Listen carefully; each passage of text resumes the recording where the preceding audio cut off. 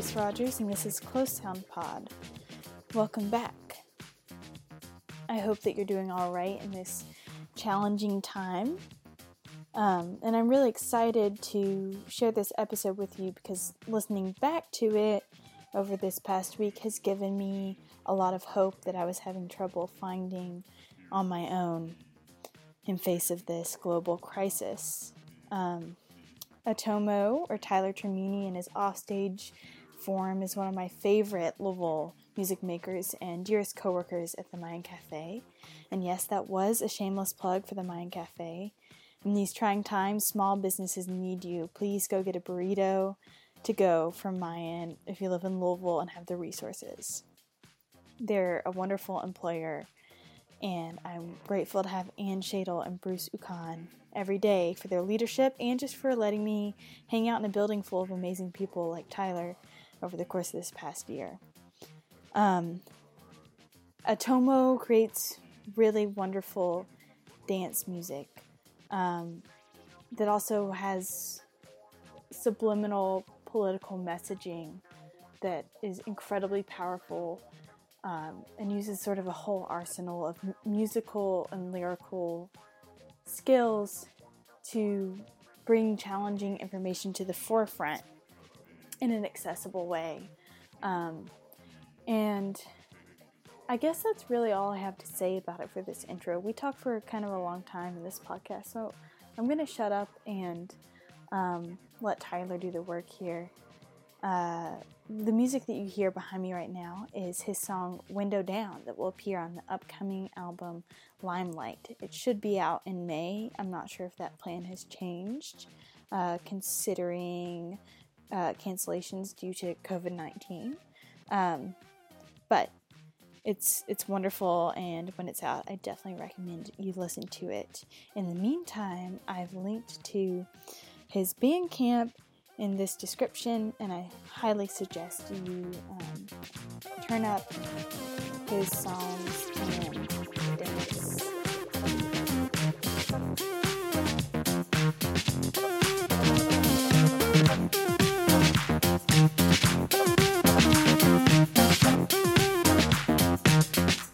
Okay.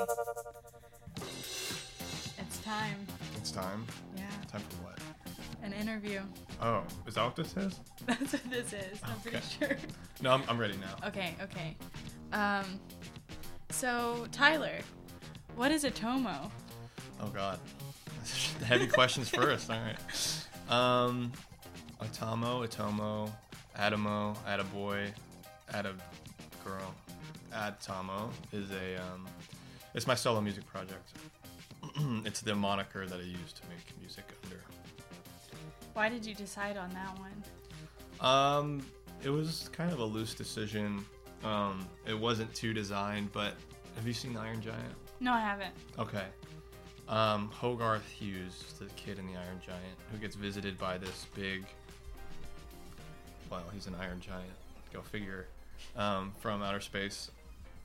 They're playing in a junkyard at one point because they become friends, but the movie's him hiding this alien that's like 100 feet tall from the government, and it takes place during like McCarthy area, not United States. But he becomes friends with it. It's kind of like an ET thing that I'm thinking about it. But they're playing in a junkyard at one point, and he's replicating this battle between Superman and this villain named ATOMO. And at the time, I just thought it was a cool name, but since then, it's kind of taken on more meaning. Mm-hmm. So yeah, at the time, it wasn't anything like brainy. Yeah. Mm-hmm. That maybe directed your... Yeah, it was just something that I could latch onto and something that I liked, and yeah. Cool. Mm-hmm. So when did you start making music under that name, or like putting music out in a solid way and thinking about that practice as something, you know? Is that your dad? It's all right. Yeah, that's my dad. That's a really cool picture of your dad. I wish my dad took a picture like that. He's not photogenic. It's pretty hip. Okay. That's a word. I started making music in, I guess, 2013. It was second or third year of college. Yeah, I had been in and around music for a while, but I never really thought that I could make music and like have that as a specific creative endeavor So I started just like, I like pirated a copy of Ableton, which I may or may not still be using, and I had just been I just started recording little loops and ideas, and then before I knew it, I was like making these songs, and I was like, this is awesome. I don't want to stop. Mm-hmm.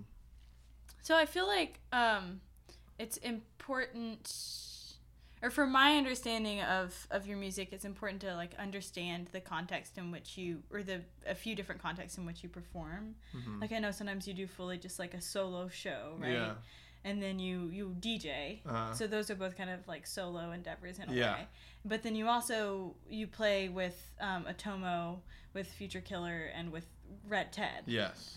Yeah. So that's kind of like more, like a lot more people going on. So can you kind of explain those sort of different, or maybe I'm missing a mode in which you perform too. No, that I haven't seen those. These are just the only ways that I've seen you. Those are totally the most. Yeah. So I feel like it's sort of important to understand the like Future Killer, Red Ted, ATOMO versus solo, versus DJing, to kind of get like the full picture of what you're doing. Yeah, like as in why I do which one, or which one I prefer, or like what exactly? Like what you're doing in each scenario. So like when you're performing with all three of those bands, like what does that look like, and who's involved? Oh, I see. Okay. Yeah. So yeah, well, it's almost. I guess it might be helpful to talk about this chronologically, because that's like the organic way it developed. ATOMO, it started with making stuff at home, and then putting it out, and then this local label, Origami Sounds, who's gracious enough to be like, hey, we're gonna put this out. They're like, but when you release it, we have to have a release show. I'm like, cool, I can orchestrate that. Like silently, like sweating profusely behind an email, just like, I don't know what the hell that means. And so, because it was all electronic music and it was pretty dancey, so I'm just like, so I don't know exactly. The original concept for ATOMO was, I just made this music. I thought it was really cool, and I had this silly idea to dress up in a completely absurd costume, and to buy a bunch of toy keyboards and surround myself with like a ridiculous amount of them, maybe like 10, and then just play my songs like off an MP3 and pretend to play the keyboards. It was more of a performance art thing. But the person I was dating at the time was like, you probably shouldn't do that. You should probably learn how to actually play your songs. I was like, okay. And so I did. Maybe they were right. Maybe. I still wonder. I think you should. I would love to see the other performance. I know, and that can happen.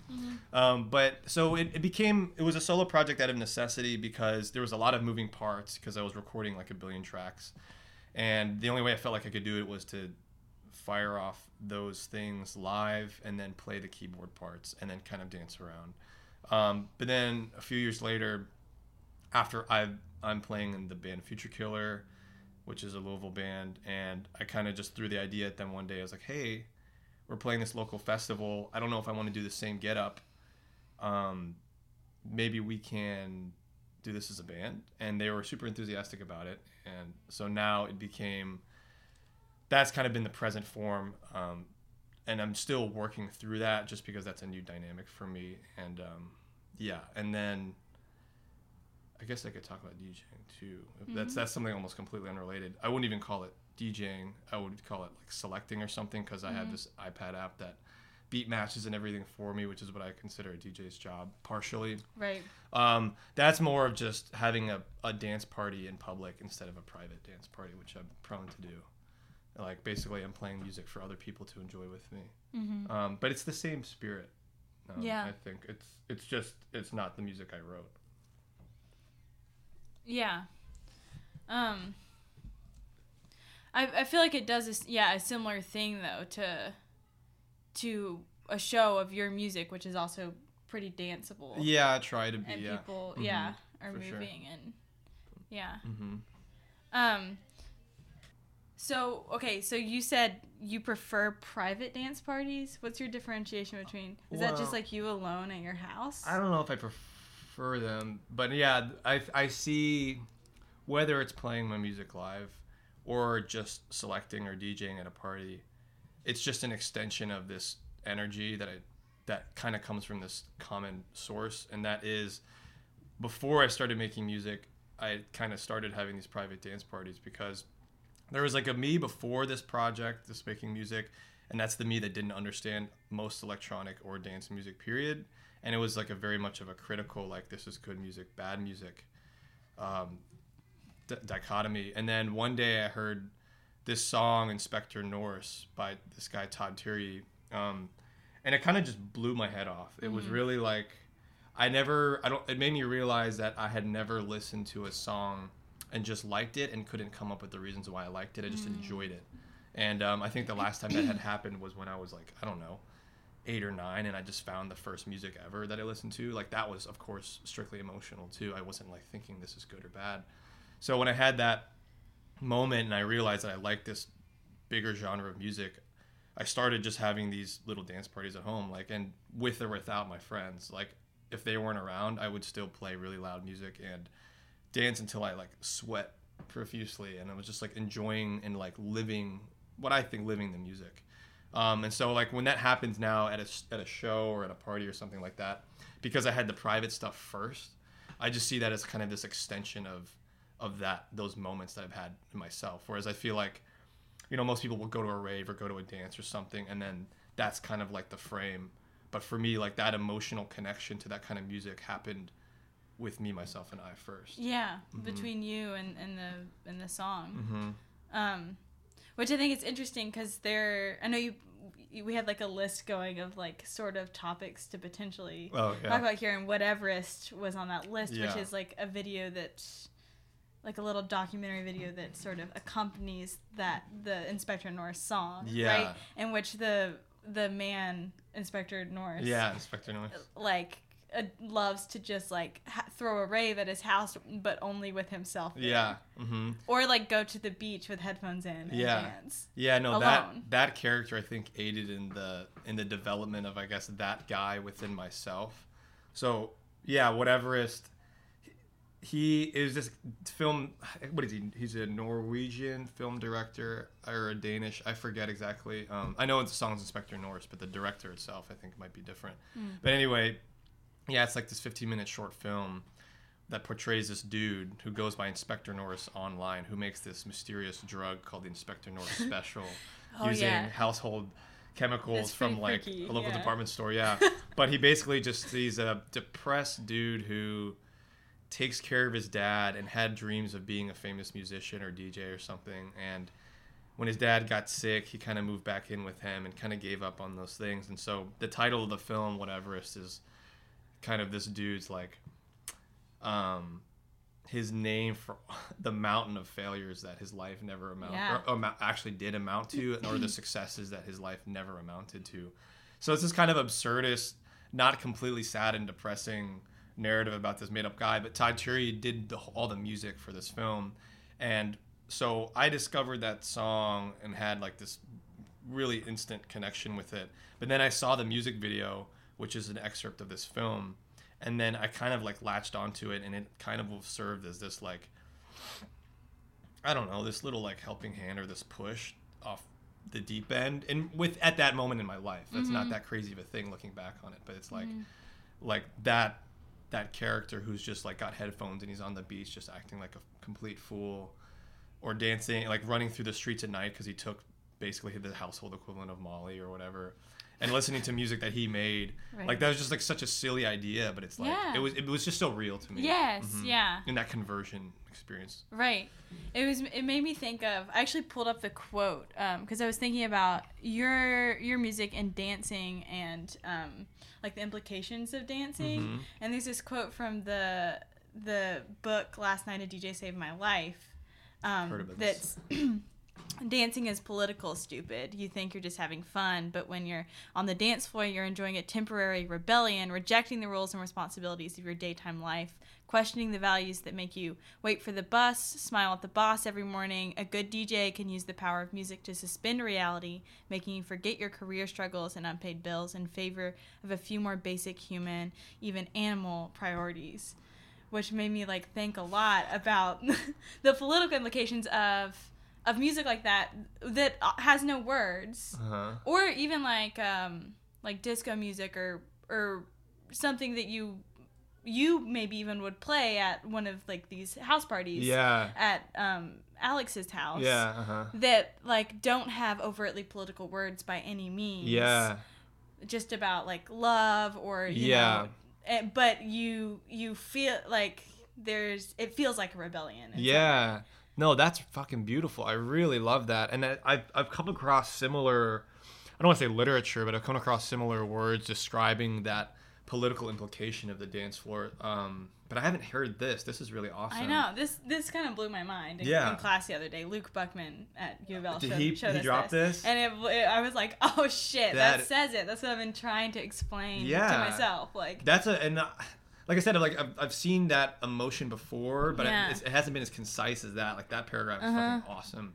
And I remember kind of that dimension of dance music opened itself up to me when this one DJ came into town who's originally from I think he's from Detroit. His name's Peter Crochet, and he's active now, and he's kind of just from Detroit and Chicago. He's been back and forth, which are the two pillars of American dance music, right? And its history I'm still actually not even near halfway privy to. It's just something that's kind of been feeding itself to me slowly over the years, right? But he talked about, because he grew up Christian, and he may or may not be now, and I don't really even know if that's part of the conversation anyway, but he I think he was into like sports, and he's into skateboarding, and then he like broke his leg, and he was like down, like kind of like Bruce Lee for 6 months or something. So he started just listening to records and started to realize like the power of like dance music. And he I think grew up when rave music was becoming like really like had a solid hold on people his age. And so basically when he came down to Louisville and did this short little visiting set with a couple local DJs here, there was an interview done with him from a blog that was done here, and he talked a lot about that specifically, that there really are, like, people think it is abstract, and it's there's nothing serious about it, and it's silly, and it's just what's the word for it? It's just not I don't know, there's nothing significant going on. It's silly, which there definitely are versions of it that can show that. You can definitely go to a dance party or go to a bar and be like, this is just ridiculous. Yeah, and it's like too much. But his take on it was, I feel like, what that paragraph is, which is like, it is this core rebellion. It's like like in a world where like you have all of these things, all these expectations that are, created by the economic superstructure and, past generations and things, saying that this is what it takes to be a good person. You have this space where you can kind of say fuck it to all of that. But like the coolest part for me has been, I have this shirt that I made last year that I just like screen printed. It was just like, dancing with strangers is a privilege. And it was kind of like that. Yeah. It was like a real, like, not only are you saying fuck it in the motion of dancing like that, but you're doing it with these people that, like, I would never hang out with a frat bro in any of my normal, like, day-to-day life. But, like, there's an instance where a song could come on that's really awesome, and then we're both saying fuck it, and I'm doing it with this person that I never would hang out with and probably never will again. But it just, like, it just destroys all these barriers between such different walks of life. And for a moment, everyone can just have a serious dopamine rush and sweat and just have, like, pure fun. Yeah, and I think it's interesting, too, to think about that, like, the dopamine rush and just, like, the letting go and dissociating from like, the political structures and economic structures and, like, identity structures about, like, the difference between you and a frat bro or whatever, to just dance. Like, I think it's interesting to think then about, like, where the roots of dance music are, which is in, like, creating, like, queer spaces for people of color.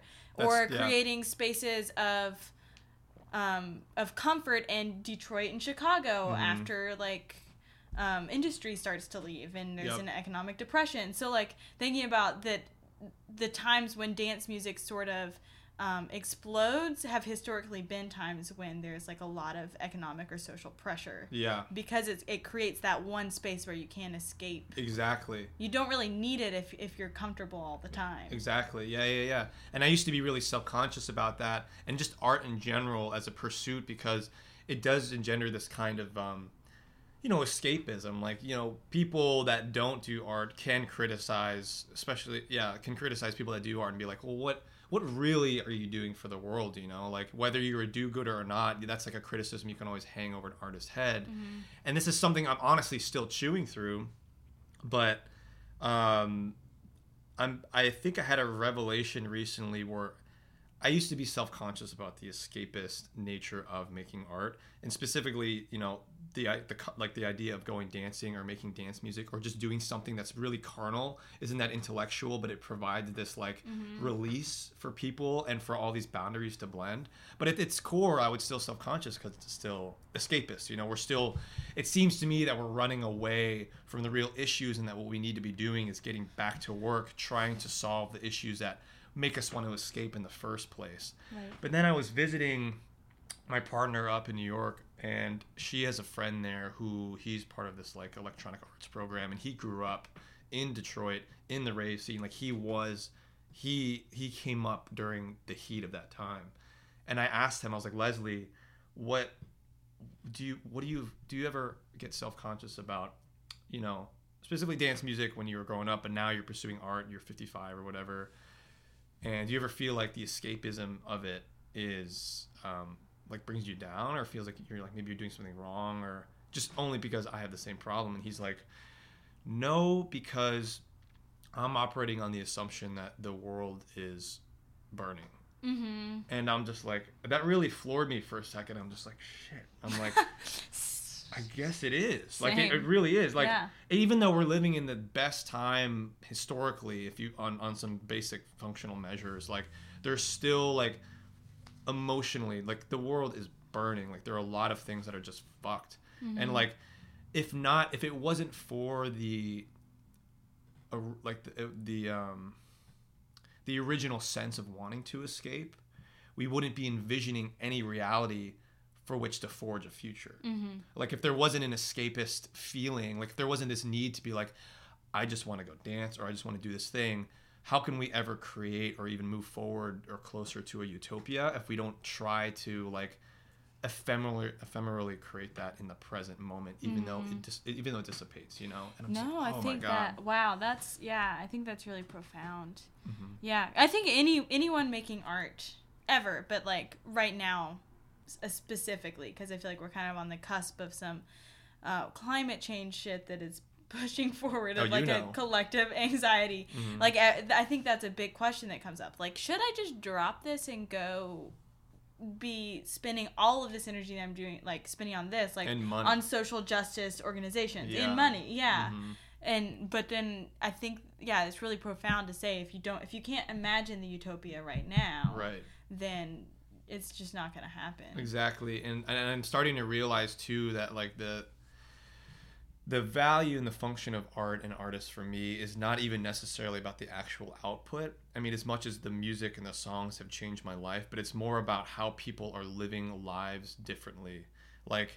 And again, this was a conversation I was having with my partner when I went to visit her, and she was talking about the importance of teaching art, and I was asking her the same question. I was like, well, do you think other things are better worth teaching, or are there other things that mm-hmm. are higher priority?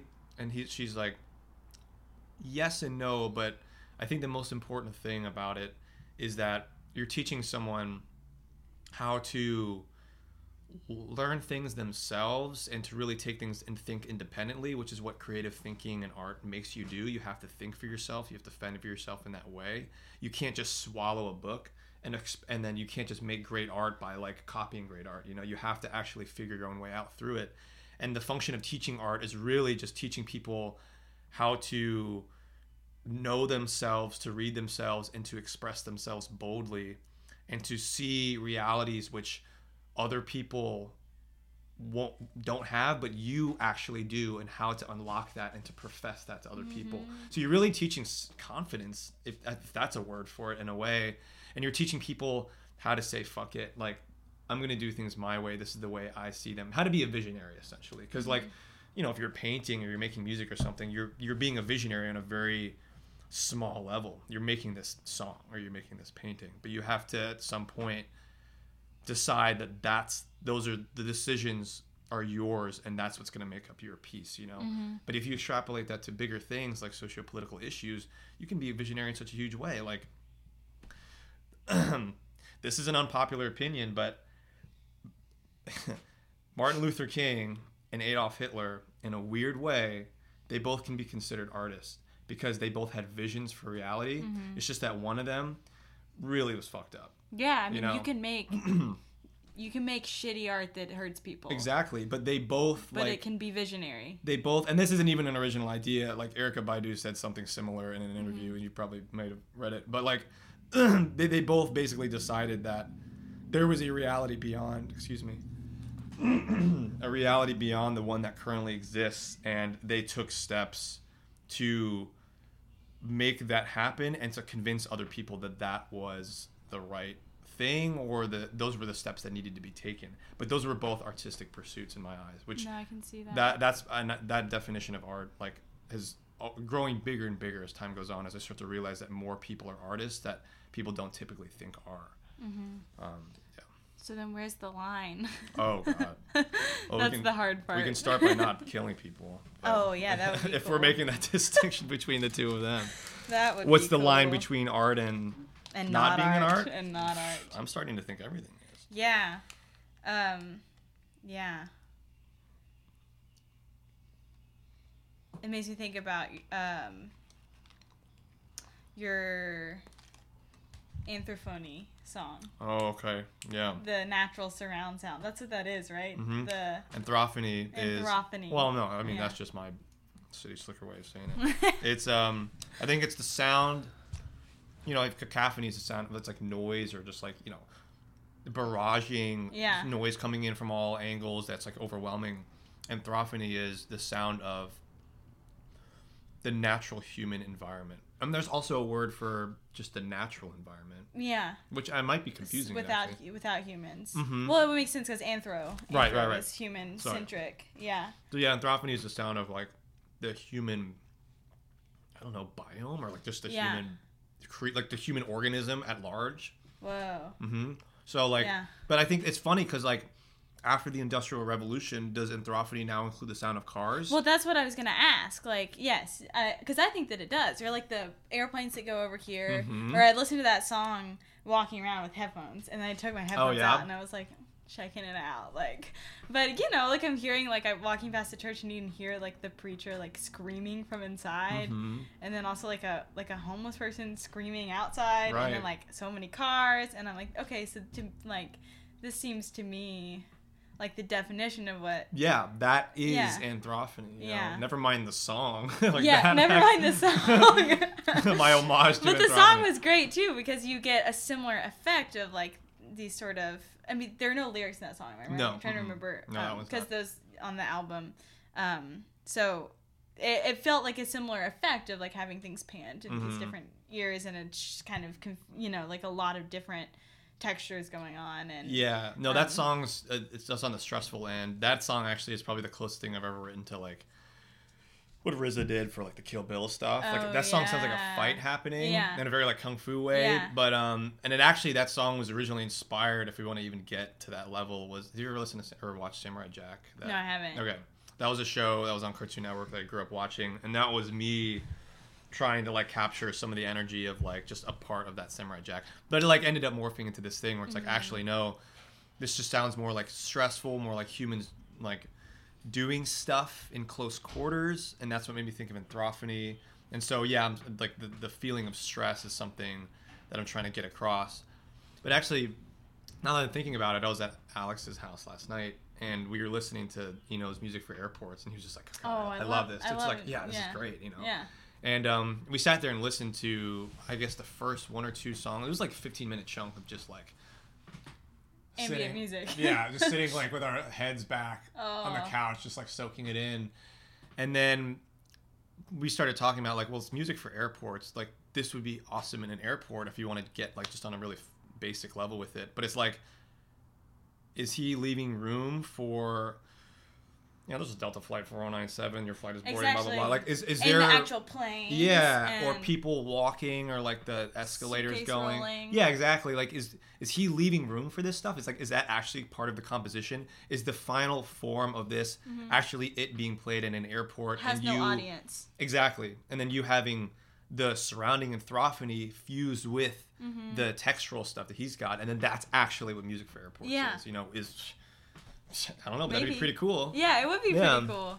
Yeah, for sure.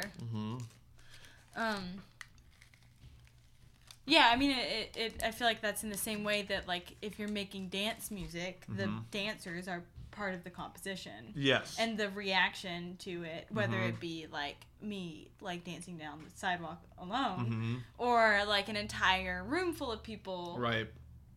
You know, in a, like, a highly decorated space is, like, super curated for that. Is that, like, that could be another, but then does it become, like, a different piece of music each time? Yeah, or if you want to get trippy with it too, was it the original piece of music before the audience? Like, yeah. Like, when is it a different piece of music, or when does it even become a final piece of music? Exactly. You know? And, like, that's the thing I've been thinking a lot about too, like, just in the past couple of years. And dance music was kind of the beginning of it, the point of departure, but it's like, is any work of art just itself? You know, like, what, there's, like, this interim, there's this space where we're viewing the art in the context in which we're viewing it, you know, like, seeing this awesome sculpture in a gallery versus, like, falling out of a trash can on the side of a street, if it were to come to that. Like, you're gonna have vastly different experiences with those. And, like, so I think any composition in whatever art form needs to allow space, or if it's not going to allow space for that, it needs to at least plan for that, you know. But, like, there's definitely, like, the perceiver adds to the piece and is co-authoring the piece to a certain degree, that, and then on top of the actual author of the piece. Yeah, I agree. I guess I want to talk about your new album Limelight a little bit as well. And I felt like it was interesting. So, like, reading, I've listened to it a bunch. Like, it's kind of embarrassing too, because you sent me, like, this private version of it because it's not actually out yet, so you can actually see how many times I've listened to everything. Oh no, there's okay, been some other people. I was like, I really hope someone else is listening to this too, because no way. There are other I've people listened to that 37 times. I mean, no shame.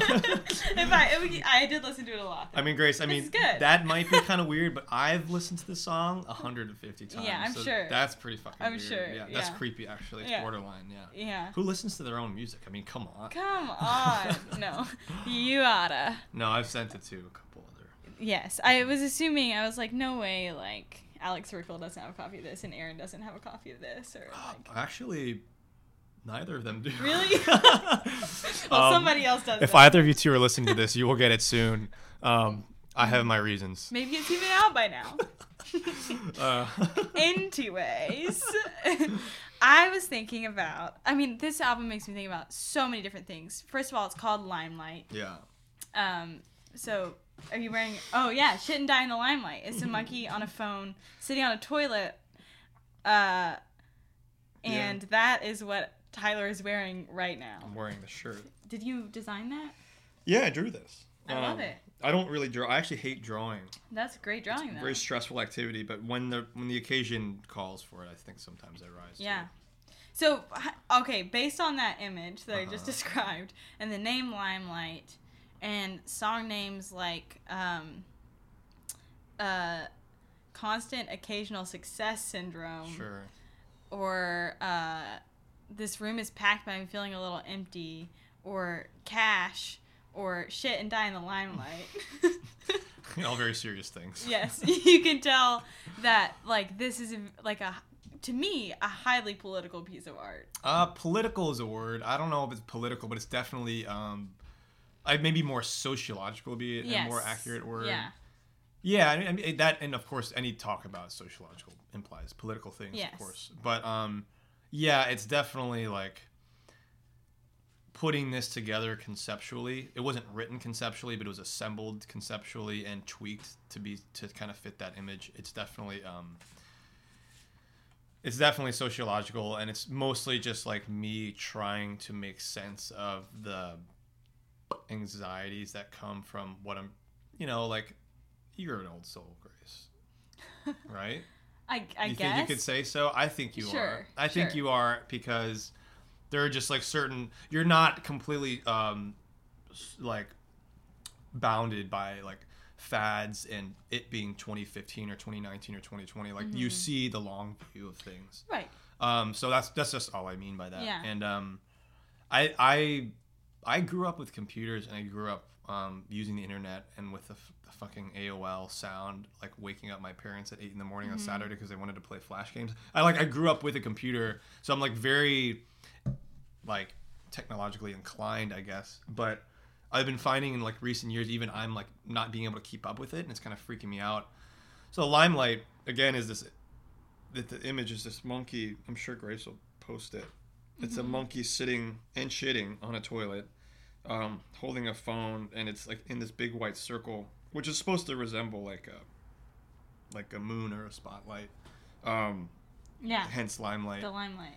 And it was just like, I mean, I don't know. The moon concept or is spotlight. I like that. It is what it is. It's like first of all, how many people haven't done this? I remember I was selling this shirt once at a flea off. And this guy came up to me. He's like, "Oh man, my daughter needs that shirt." I was like, "I bet you do too." I'm like, "Who hasn't done this? Who doesn't sit on the toilet and like scroll through Instagram or like do this thing or that or whatever you're doing, checking your email?" But like, Limelight's just the idea of like, I am starting to feel that people are inclined to become more narcissistic with certain social media and certain technologies and stuff. So like, everybody can be in the limelight or wants to be in the limelight, and they can be on the limelight even when they're taking a shit in private because of that device that he's holding, but it's like the focus and the conversation has been a lot about like humans in general communicating with each other, but on a very personal level. I think things have gotten a lot very selfish, and whether people are trying to help it or not, narcissistic, because everything seems tailored to the person, to the profile, to the individual, to what you want, to what you like, and things like that. We're paying less attention to like how those things are interacting with other people. And so this album is like very much in so many ways just sub-anxieties of this world in which things are very atomized and things are very private in this really weird, absurd way. Yeah, everything is public and everything is also private. Yeah, like in a weird, it's like a weird divide. It's I think things are becoming more public, and the way they're expressed in private is what's changing. Like, you don't do things face to face. You do things face to face, but now there's like, you have the ability to not do things face to face, especially if you want to express something that's a little dicey or maybe misinterpreted or something like that. And there's just, I don't know, there's a lot of spin-off like hurricane energy that's coming from like this way in which we communicate with each other now. And so like the names of these songs, if for the most part, are kind of like referencing this general anxiety of living in a world in which we're connected like this. Yeah. Do you think, well, I mean, that, you talking about it being like a product of your anxiety and a way of you working through your anxiety makes me wonder, like, do you think, well, in a world where you have constant access to an audience if you want one through your phone, do you think that, like, if you, like, obviously this album is a product of that audience, the fact that it's there is an anxiety about that, but also, do you think that you would make art like this that works through your anxiety if there were no audience? Like, do you think you would do it just for yourself to work through, like, would it be worthwhile if it weren't like for anyone? That's a tough one, actually, because I think I make a conscious effort when making something to make it for other people. I've done things for myself, but I don't know if there's just something wrong with me, or maybe this is something I need to work through, or something that'll come later in life. But if it's something that's just for me, I typically don't indulge in it. I mean, I definitely indulge in things that are for me, like AKA private dance parties. Like, I do things that are fun. I'm not saying I do things, I'm completely utilitarian. Yeah. But like, when it comes to making art that is to be released to the public, like, I it's less about me working through my own personal things and being personal in general, and more about like, how can these ideas I have, how can I reach someone who might have a similar idea? Right. Yeah. Or make them feel validated, or like give them. Yeah, exactly. Because that's what's given me and hope, and like it made me. It just makes me happy. Like when you come across a song or work of art and someone's expressing an emotion that you're like, oh my God, I've thought about this before. That's almost in itself all you need, whether they're saying the right thing about it or not. Just the fact that someone's thinking about the same thing as you. There's someone, I forget who said this quote, but someone said a quote that like all the greatest authors of the world didn't have many. They had close friends. It's like something like,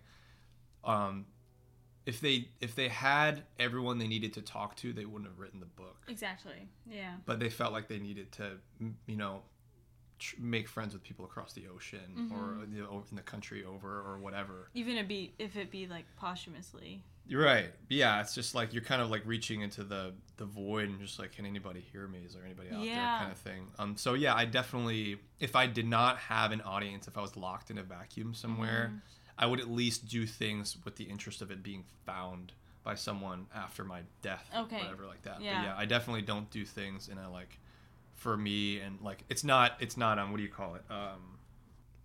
Cathartic. Cathartic. Yeah. Okay. It's not exactly a cathartic practice for me. If anything, it's like work. Yeah. Yeah. No, I think that makes sense to me. That's sort of my relationship. Is it? As well to Really? So that definitely resonates. Like with me. to composing stuff, like to actually writing composing original stuff. Yeah. I mean, I'll write down some random just whatever but if I wanted to do something. Yeah, right. I was thinking about, so I mean, I feel like there's a trajectory to this album as well as to like how, like, I think it starts off a little lighter, and I think within the first like 3 songs you could just kind of be having like fun before you kind of start to like realize what's happening a bit. And I feel like for me, it's in the second song when I first sort of feel like invoked as a listener to sort of question myself or like introspect, when there's the Brian Eno quote that begins it. We tend to dignify the control side of the spectrum, the repertoire of our behaviour, more than the surrender phase. We tend to dignify people who are good at control as well. We think those are the masters of the universe. And we don't particularly pay attention to people who are good at surrender.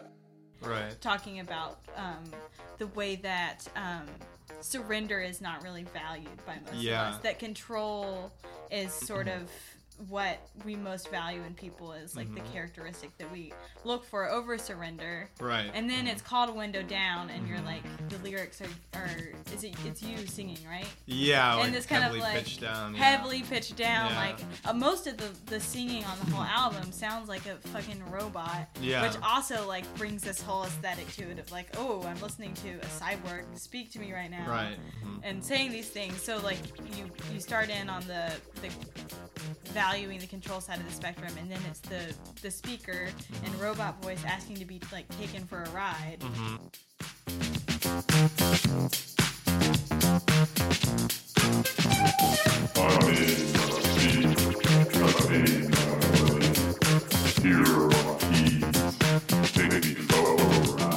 Like that's surrender. Exactly. And then you have at the end a recording of a little kid that you're talking to, and you're like talking about mortality. You're trying to tell this kid that you're immortal. And the kid like loses all, because she doesn't have control over the situation or what you're saying, and can't figure, like, loses complete control and just starts screaming like, because it's all your fault. Yeah. Now you're dead. I don't die. You know that? You always die. No, some people die. I don't. I'm immortal. I know that.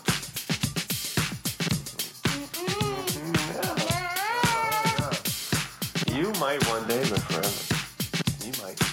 Stop it! I'm saying you might. Stop! I said stop it! What you got? What is that? Nothing. Nothing. Because it's all your So I think that that's like, when that happens, I'm like, oh, this is gonna be something. I'm not just like dancing by myself in my room to this anymore. Like I have to think about it a bit more. Sure. Yeah. Yeah. And that's just more of a personal choice, because like I find it hard to just make dumb dance music. Dumb is a really bad word. Yeah. I don't mean that it's dumb at all. I Yeah. mean just something without some kind of, I hate the word intellectual too. My life sucks. Any more words, Grace? I'm so word poor.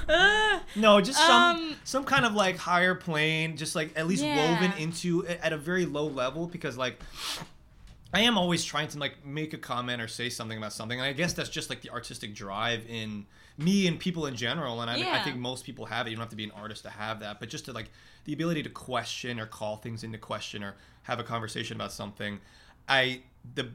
The way that song is mixed, it definitely is the instrumental production of it is what's big, and what makes you, it's groovy. It's really like the 4 on the floor is definitely pronounced, but it's like hard not to dance to it. Exactly. But you have these elements in there that if you were to make it listening music, if you were to sit, it would, there are like, you could sit and actually have a conversation and be like, whoa, like what is being said here? And I think that's nothing new, of course, but like I just can't help myself to do that with a lot of the things I do.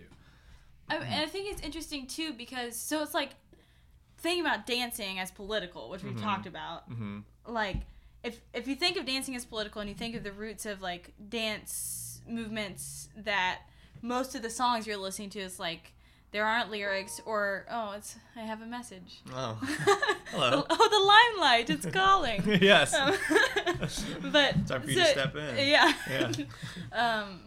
But if you think about like most of that stuff, which is like not super intellectual, the music that's happening, if you want to use that word, it's just the rhythm that makes you dance. Or like lyrics about like love and like sex or whatever. Just it feels fun. Exactly. If you think about dancing to that and feeling like, you know, a slave to the rhythm, in the words of Grace Jones, then that's one thing, and that's political for the reasons that that quotation earlier says. So then, like, what are the implications of if you're listening to music that's talking about like monkeys wiping other monkeys off the map? Oh yeah. Or like war crimes and shit, and that's what's being said to you. But it's also music that forces you to dance, which is just like, or like kind of to laugh. Like that's something that makes you kind of want to laugh. It is. And you're like, shit, what am I laughing at? Yeah. Like it kind of reminds me of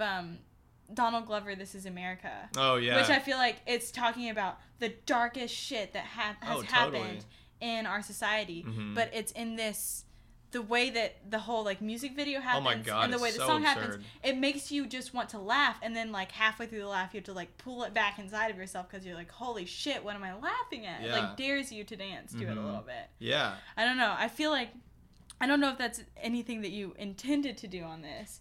But it does feel, it feels that way to me. Yeah.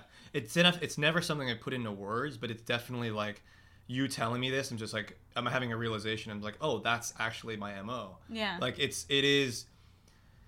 is something I've always, because I don't have chops singing, and I don't have chops writing lyrics, although I'm actually a little bit proud of some of the things I wrote on this album, because I think especially that shit in the Die in the Limelight with the little, great lyrics. I wrote a rap. I'm just like, what the fuck is that? I've never written a rap before. Yes, a rap about monkeys. I'm like kind of proud of that, and it's like, in that particular song, humor in general has always been a fantastic vehicle for like deep truths, aka or like i.e. This is America, the Childish Gambino thing, which is fucked up, because for me one of the funniest parts of that music video is where he walks into that room and he just spins around and just shoots the entire choir. Exactly.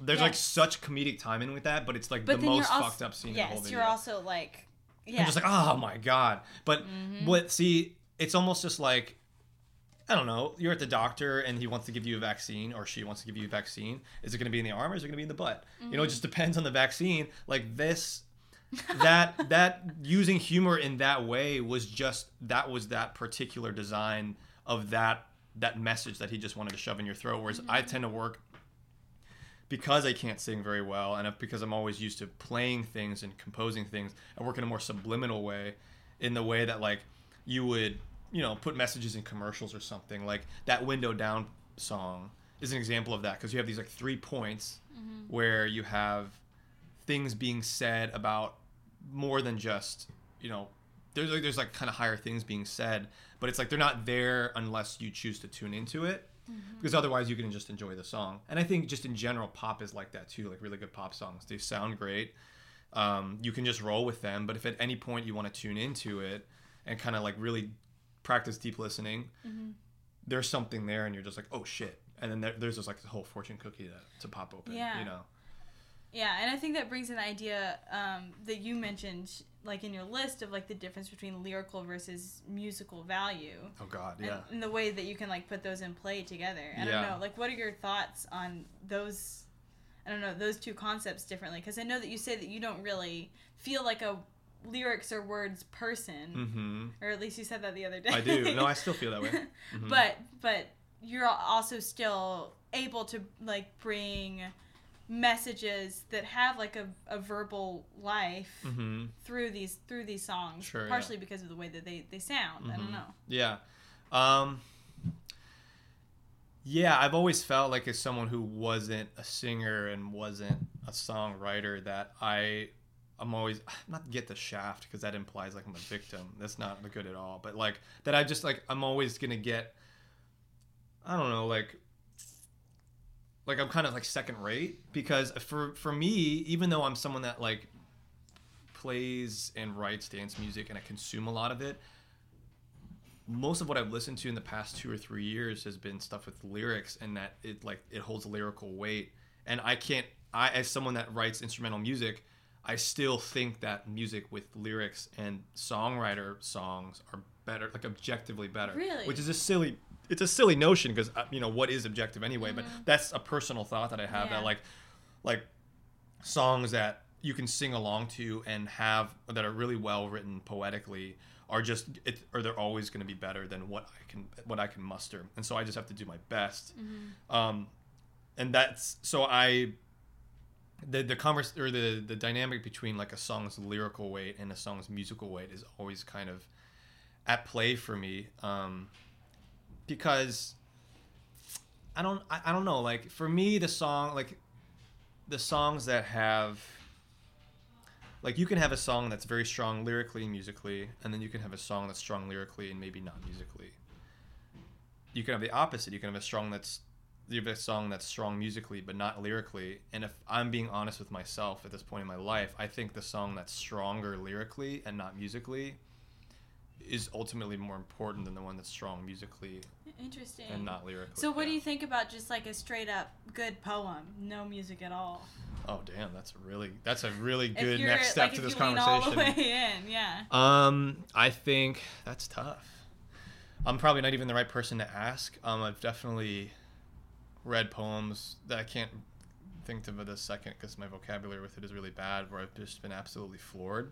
And so the idea that words don't need music to deliver that message is great, but at that point, is it music? Yeah, I guess it can't be. Yeah, but also could it be like poems are meant to be spoken out loud? Sure, and then you can take on rhythmic qualities to it, and you can have musical qualities too. Yeah. I don't know. So no, I mean that can definitely have the same, if not more, impact. And then, what was the other part to that question? You said I don't know. It was I lost track. No, it was oh, you were just taking it to the next level of like, well, what if you just took the words, the lyrics, basically without music? Yeah. Yeah. I don't know. Then that just becomes a conversation about like the phenomenology of music, and that might just be too far out. I don't know enough. But I don't know. I feel like lyrical weight is so important, but it's something that I think is just being worked through personally, because obviously I owe what I do to dance music, which a lot of dance tunes are pretty dumb or lyrically, but it's all in the groove. But I guess for me too, the thing with dance music is that it's a ritual, and I think that's something too, like Western society at some point just kind of lost touch with. Really, when religion died. Not that I want religion to like come back in full force anytime soon, but it's we lost this ability to like get in touch with a higher power or just something that's beyond ourselves, and to engage in an activity that isn't analytical. It's just something that you do. It's like, yoga or something you just do to like put your mind in this space to ruminate over simple truths.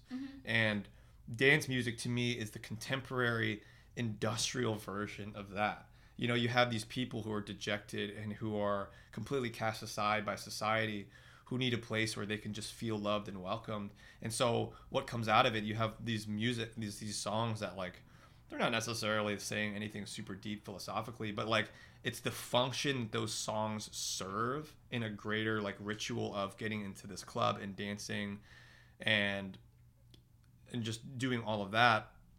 That together is kind of like, I think, the final artistic version. Like that's the actual final work of art. So now I'm starting to realize that musical weight actually, if executed in the proper context, can be just as strong as a lyrical song, No, I feel that way too. Different dynamics. They're just for different things, maybe. And different conduits of which the message is being sent. Yes. Yeah.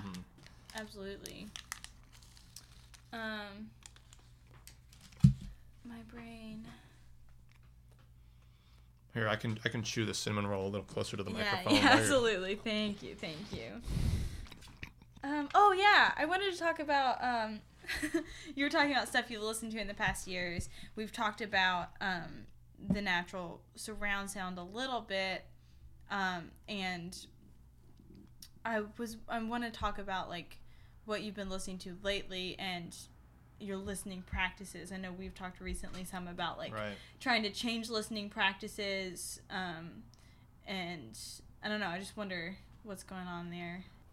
I used to listen to music excessively, just as any possible minute I can put music on, whether I'm driving or I'm doing stuff at home, whatever. If I can listen to music and it's not going to take away from what I'm doing, I'd be doing it. Because the way I saw it was that whether it lands consciously or subconsciously, it's better that I just consume as much as possible. Because I also feel like I'm always catching up. Like I didn't exactly grow up with the greatest, like you grew up with an amazing musical education, like informal, because your dad just had the awesome stuff. You played all the cool records. And so there's rarely any time I talk about music and you don't know about it, because you have that. And I did not get that. Like I got a lot of butt rock growing up, which I did too, yeah. Sure, but mine was like strictly too. that. Like, like my dad never listened to Stevie Wonder at home, which is like kind of crazy to me. Yeah, I mean, mine didn't either, but yeah, definitely did listen to a lot of cool stuff. Yeah, for sure. But anyway, it's like, so I always felt like I'm trying to catch up, so I'm just like listening to as much music as possible. But in the past year, it's kind of just like that bubble kind of burst for me, and I'm just like, I don't know if anything's really happening. I don't know if this is working. Yeah, I can say listen to this, but like, people start talking about it in conversation, and I'm just like, it's just gotten to the point where even if I've listened to an album 2 or 3 times, if someone starts talking about the details of this particular song on that album, and I have no idea what they're talking about, I admit to them, before I've told them that I've listened to it, that I've never heard this record before, even if I've listened to it 2 or 3 times. Interesting. Because have I really heard it? I know I've played it, and I was in the room when I was listening to it, but if I can't talk about a somewhat surface level detail of the 5th song on a 12-song album, and I've listened to it twice while I was cooking or something, I wasn't listening. Exactly. And I didn't listen to it. And so I don't count that as a true listen. And so I've been really trying to redefine what it means to listen to a record and how I listen to a record, so that it can actually, I can be able to say, I listened to this. Yeah. So now when I'm talking about the natural surround sound, I'm talking about just listening in general. Like if I spend most of my time at home in silence. I used to play music all the time, but I just don't do it. Sometimes I'll take a lot of car rides in silence, like if I'm going to work or something. And there's just, it's more for learning to listen again, I think. Like not feeling like that the absence of music is really an absence of music. Like, because there really is a music. And this ties back into the anthrophony thing. Like, me driving or me walking and hearing cars pass by, or a squirrel, like, run up a tree and drop nuts and stuff like that. That is... Yeah. That or is... what everybody else is listening to in their cars. Exactly. Or that. Like, that... Like, close your eyes whenever that's happening and imagine you're listening to an MP3 and you're just listening to something on your headphones, but really it's just what's actually happening around you. That... It can be this weird ambient, like, avant-garde noise piece, but it really is just music. It's just not music in the terms that you're used to defining it. And it just made me realize that I'm not listening properly, and I'm glazing over a lot of things because I have these projections and expectations for what sound and music can carry, especially when it's not under my control. So now when I listen to a record, I typically just try to sit down on my couch like you would watch a movie. Like, why don't we treat music the same way? Like, just because it's not a visually stimulating thing doesn't mean that we have to do something that's visually stimulating so we can, it's like trying to iron clothes, like change a diaper and cook dinner at the same time. You're probably going to suck at all three of those things, but you'll get them all done. Yeah. Which I think it's a relatively new problem to have. Yeah. That you expect there to be visual stimulation during an album. Like, Yeah, it is. It is a new problem, and it's also a new problem to have. To extend this out briefly to a greater thing is like being bored. This is something I talk about a lot with people. Like, being bored used to be... I now say to myself, being bored is a privilege, because it used to be like a disservice. It used to be this dissatisfying thing where it's like, oh my God, I'm bored, because it just used to be the natural way of things. Now you have to fight to be bored. You have you have to almost pay money sometimes to be bored in a very real way. Like, whether it's like you live in a private place or you have to go to a private place or something like that. Like, you have to expend time and energy to be bored. And like, people pay to go to silent retreats these days. Jesus Christ, that's right. That's right. Oh my God, I never realized that. That's true. Yeah. Yeah, and it's like everyone was bestowed with that for the longest time, and now it's like something that you have to earn and fight for. And like, but and because we're losing it, and because it's not seen as a good thing, people are like, oh, being bored, that's a bad thing. We're losing all the amazing things that came with it. And like, I think just a deeper sensitivity to just stimuli in general, or just what people are saying and things, and like the pacing of time. I think we're losing sensitivity to that because we've lost the art and lost the ability of being bored. So I know the answer to this, but just for audience purpose, so do you use streaming services, and if so, how? Like, and how does that play into what you're saying here about like the way that you consume music and the way that you could potentially consume music? That's really interesting. The reason for using streaming services is because you do. I do. You have Spotify. I right? have Spotify. I pay $10 a month for Spotify. And I can say that again. I pay $10 a month for Spotify, and a lot of people. And I do too. Yeah, I do too. Yeah. And a lot of people have an issue with that, and I think there's definitely an issue to be had with that.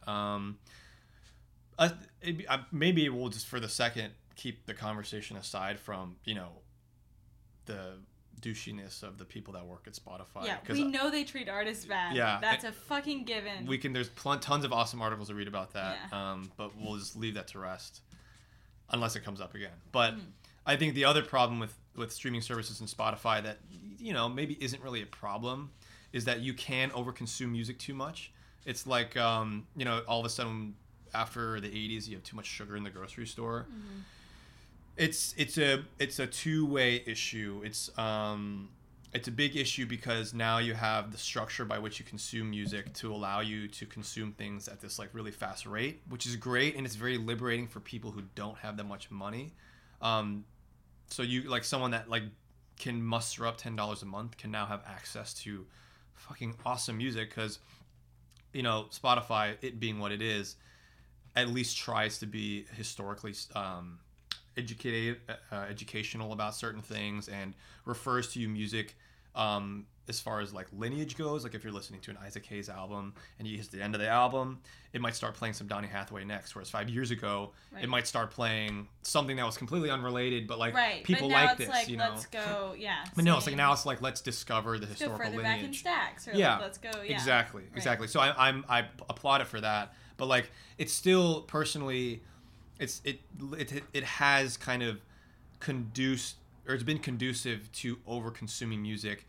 And this other also something that my album tries to tackle, like in this age of like the mobile phones and social media and stuff, like just the burden of choice and the burden of freedom, like having choice all the time is really kind of it's kind of a chain in a way. It kind of chains you down. I just got a new car that has a CD player, and immediately when I got it, I was like, I can't wait to put a Bluetooth radio in this so I can play my Spotify every time I ride. But in the meantime, I'm going to listen to the CDs. I don't collect CDs, but I have some, and I'm just going to throw them in there for the meantime. And what I realized happened was I just started listening to the same album over and over, and that when I get in my car, I don't sit there for 5 minutes deciding what the best thing to listen to is. I just let it ride because I have the CD ready to go. And there's this certain compromise where it's like, well, I can't make my Radiohead CD start playing Isaac Hayes, so it's just gonna have to do what it's gonna do. Yeah. And it unintentionally kind of made me realize, like, oh, it's just another chapter in me realizing that I'm not listening the right way. I'm being very greedy about my listening habits, and then I need to just let things repeat. And that's another beauty of music too. It has repeat value, so much repeat value, and all good art should. Yeah. So what have you been listening to? Radiohead? What have I been listening to? Well, I mean, that's just because I have the radio because you in have the the car. CDs, yeah. Yeah, I mean, I don't know if we need to have another musician talking about Radiohead around. No, yeah, but that's the CD that you had, so you had in your car. Yeah, that's the CD I have. And so you listened to it. I was in Rainbows and all the go. more recent stuff with King of Limbs. I guess I Kid A2 in there. I've been listening to this really corny album that you listened to the other day when you were riding in the car, the Billy Ocean, the Love Zone. Oh yeah, it was amazing. The going gets tough, the tough get going. I can't really say I listened to it because we were talking over it. Fuck yeah, I can now say I have listened to this album because I've re-engineered my listening habits. I've listened to the album probably like 6 times, and that's nothing. There you go. I plan to listen to it 6 more times. Yeah. And I could say it's pretty bad. It's not very good. It's a good example of computer controlled, like late 80s R&B that actually did have the soul extracted from it. Yeah. Not that like it definitely has some, but it's kind of corny. His voice is like very peculiar, so I don't think he was doing it service. The songwriting's kind of lame. Like I know there's just all these things about it that it's just okay, I got what I needed to hear. Like I should probably move on at this point. Whereas another thing I've been listening to a ton lately, and which has been like kind of this weird inspiration for throwing our own dance parties, is the SOS band. I've just been listening to the Best Of compilation, and they're in a similar situation. They were like a mid to late 80s R&B group from Atlanta. They were produced by, was it Terry Lewis and Jerry Jam, or maybe I'm Jerry Lewis and Terry. I might be confusing the first and last names, but those two guys came out of the Minneapolis. Was it Minneapolis Prince came from? Minneapolis? I think so. Somewhere in Minnesota. They came out of the same scene Prince did. They came up playing the same songs and actually competing with him. Have you seen Purple Rain?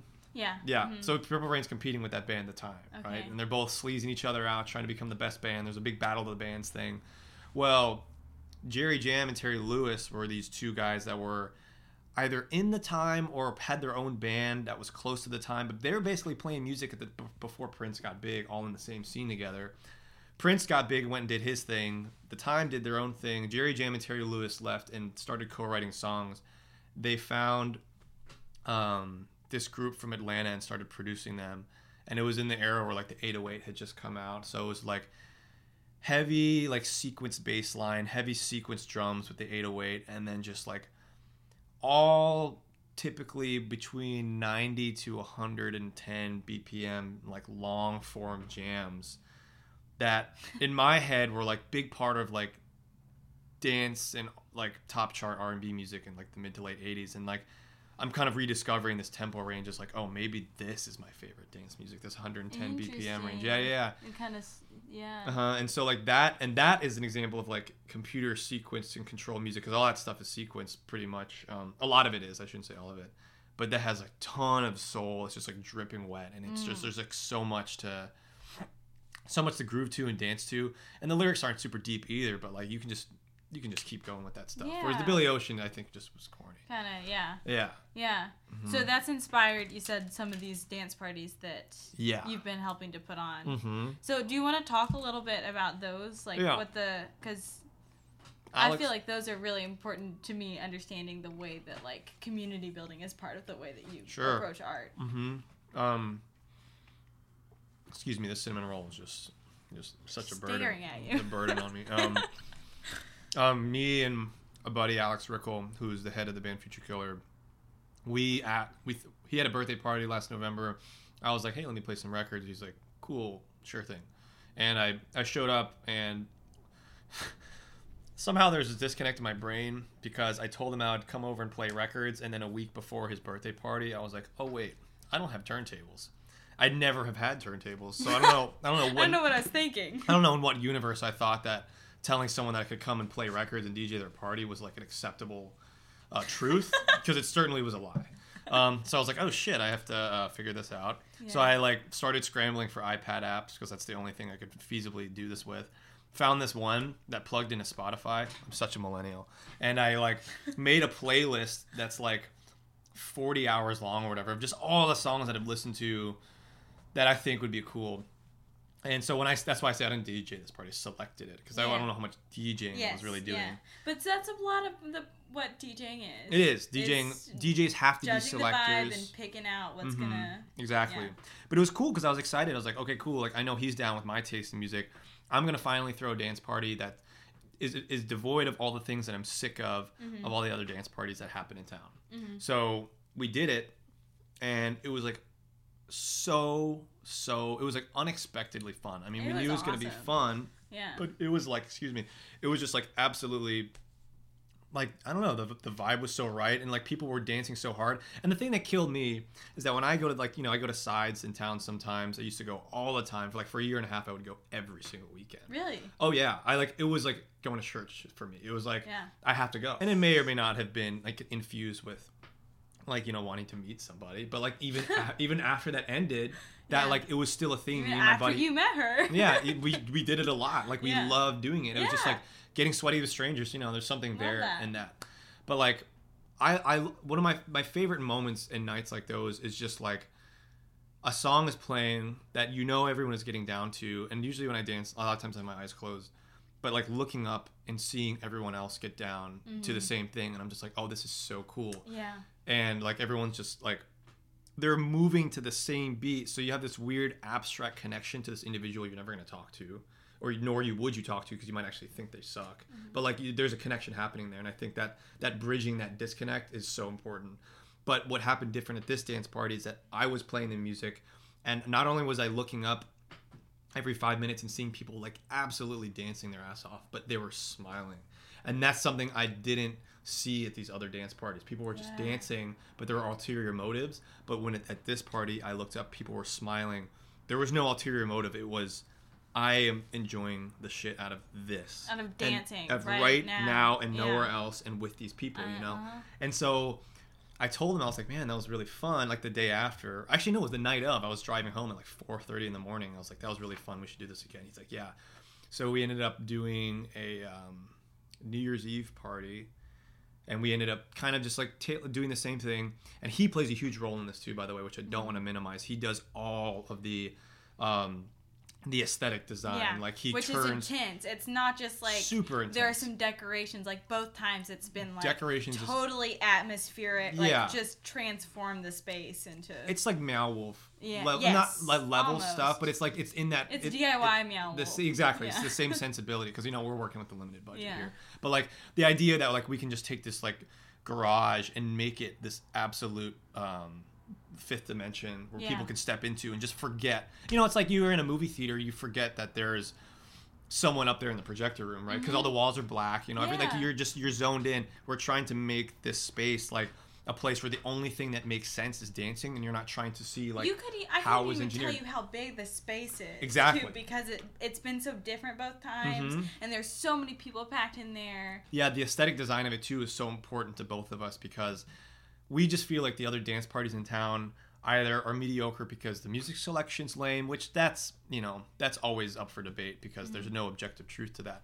But we also feel like that a lot of them are being lazy because they just do it at this bar or they do it in this situation where there really isn't that much energy being put into it. And the way we see it, there's a lot more than just the music. You have to kind of complete, like you wouldn't work on a short film for 2 years of your life and then screen it in the middle of a parking lot at 12 o'clock at noon.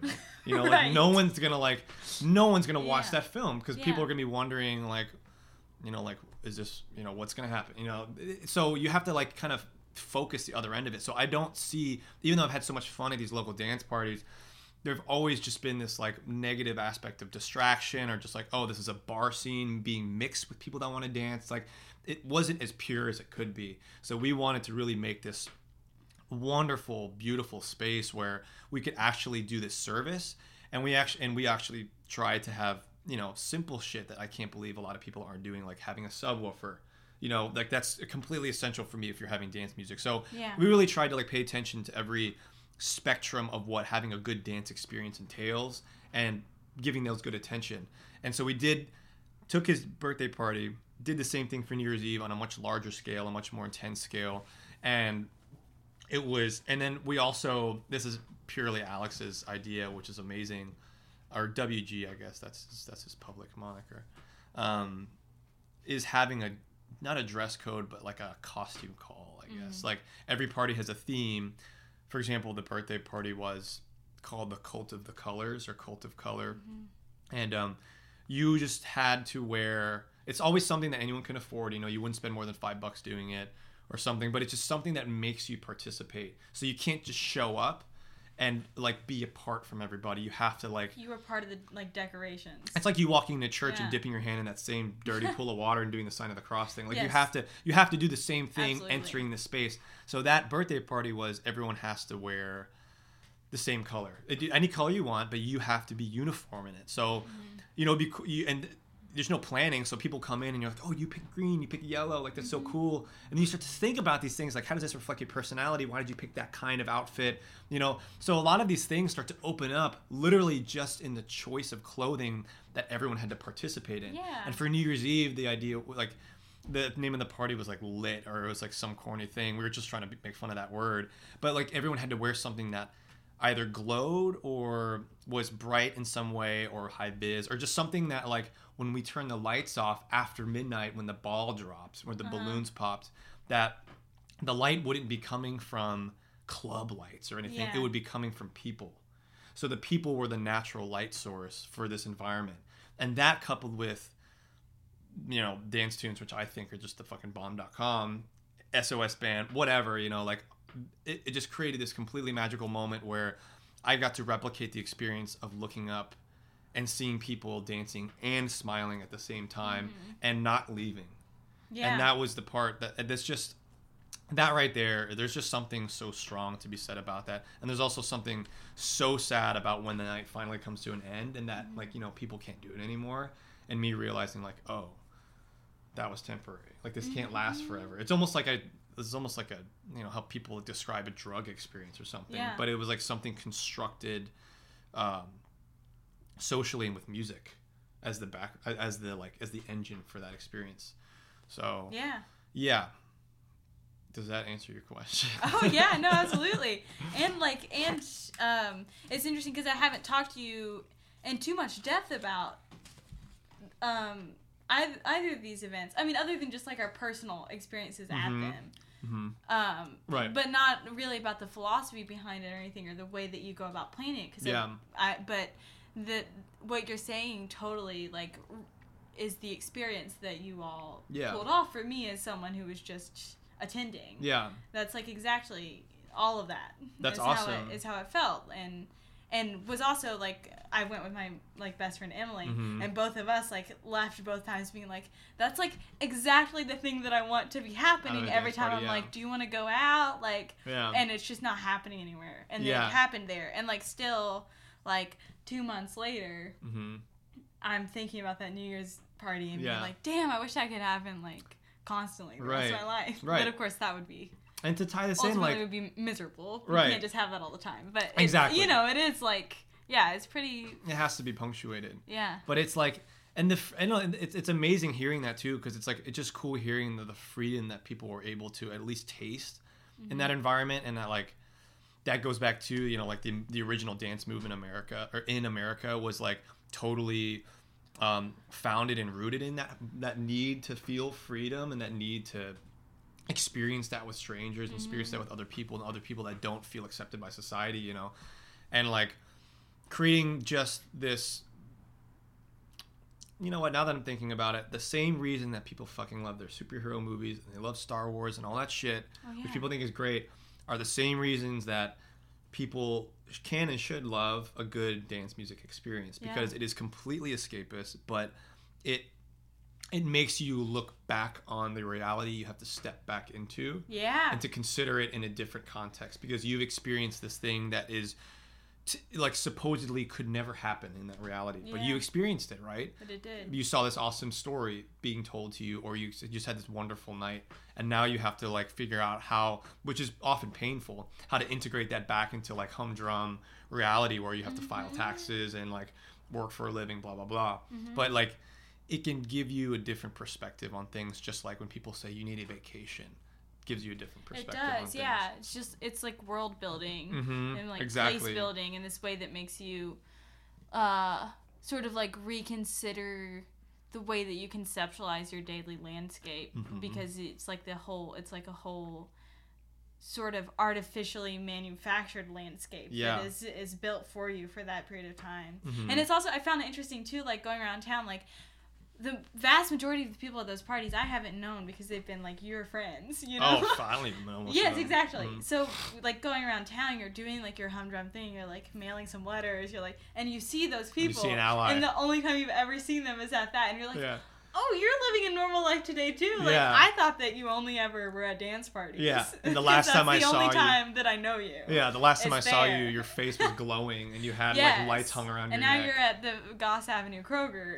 Buying cheese. Yeah, totally. And I love that cheese. Yeah. How about that? Yeah. Or I hate that cheese. You know, I can't believe it. Yeah. But like, I think that's the thing too that's starting to emerge, is like how that experience. It again, back to that idea of co-authorship. The name of the thing we're doing is, me and Alex, me or WG of the dance parties, that the entity behind it, our duo basically, it's called Something, which is kind of this silly name, but it's something. It's supposed to be something. Oh, there you go. That like you assign meaning to, and the process of dancing in a room with those people and not having a place where, you know, where like the DJ or someone is like the center act that you're supposed to be paying attention to. It's like definitely not about that. It's something where like the experience itself is a co-authored experience, and you made it with other people who are kind of thrown into the same situation as you. I'm just there to help you realize that. And so like the name is very amorphous, and it's supposed to reflect the scene or the actual experience itself, in which like there's this blank slate to which you can write to. Yeah. You know, and like you can find your own awesome experience and meaning in. We're just kind of like setting the stage for that to happen. Yeah. Like you're animating the landscape. Exactly. Yeah, animating is the perfect word, and I've thought about that word because I'm vocabulary deprived. It's a real sickness. It's in that book that's set by the doctors that say people have problems. I forget what the book's called. But I have prime example. You forget what the book's called. Yeah, exactly. I just, you know, the recall is not there, but animated is the right word. Yeah. It's pretty awesome. But I do want to talk about upcoming projects. I could go forever. I could go forever too. This is just what we do. If you're wondering what happens at the Mayan Cafe back in the little servers booth, it's pretty much this. Yes.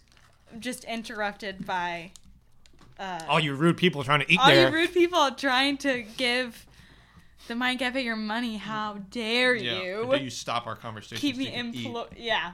So, I'm sure we'll continue all of these conversations. And we could have, there's so many points of entry like brought up throughout this, and I'm like, I could have a whole episode about that. I know, right?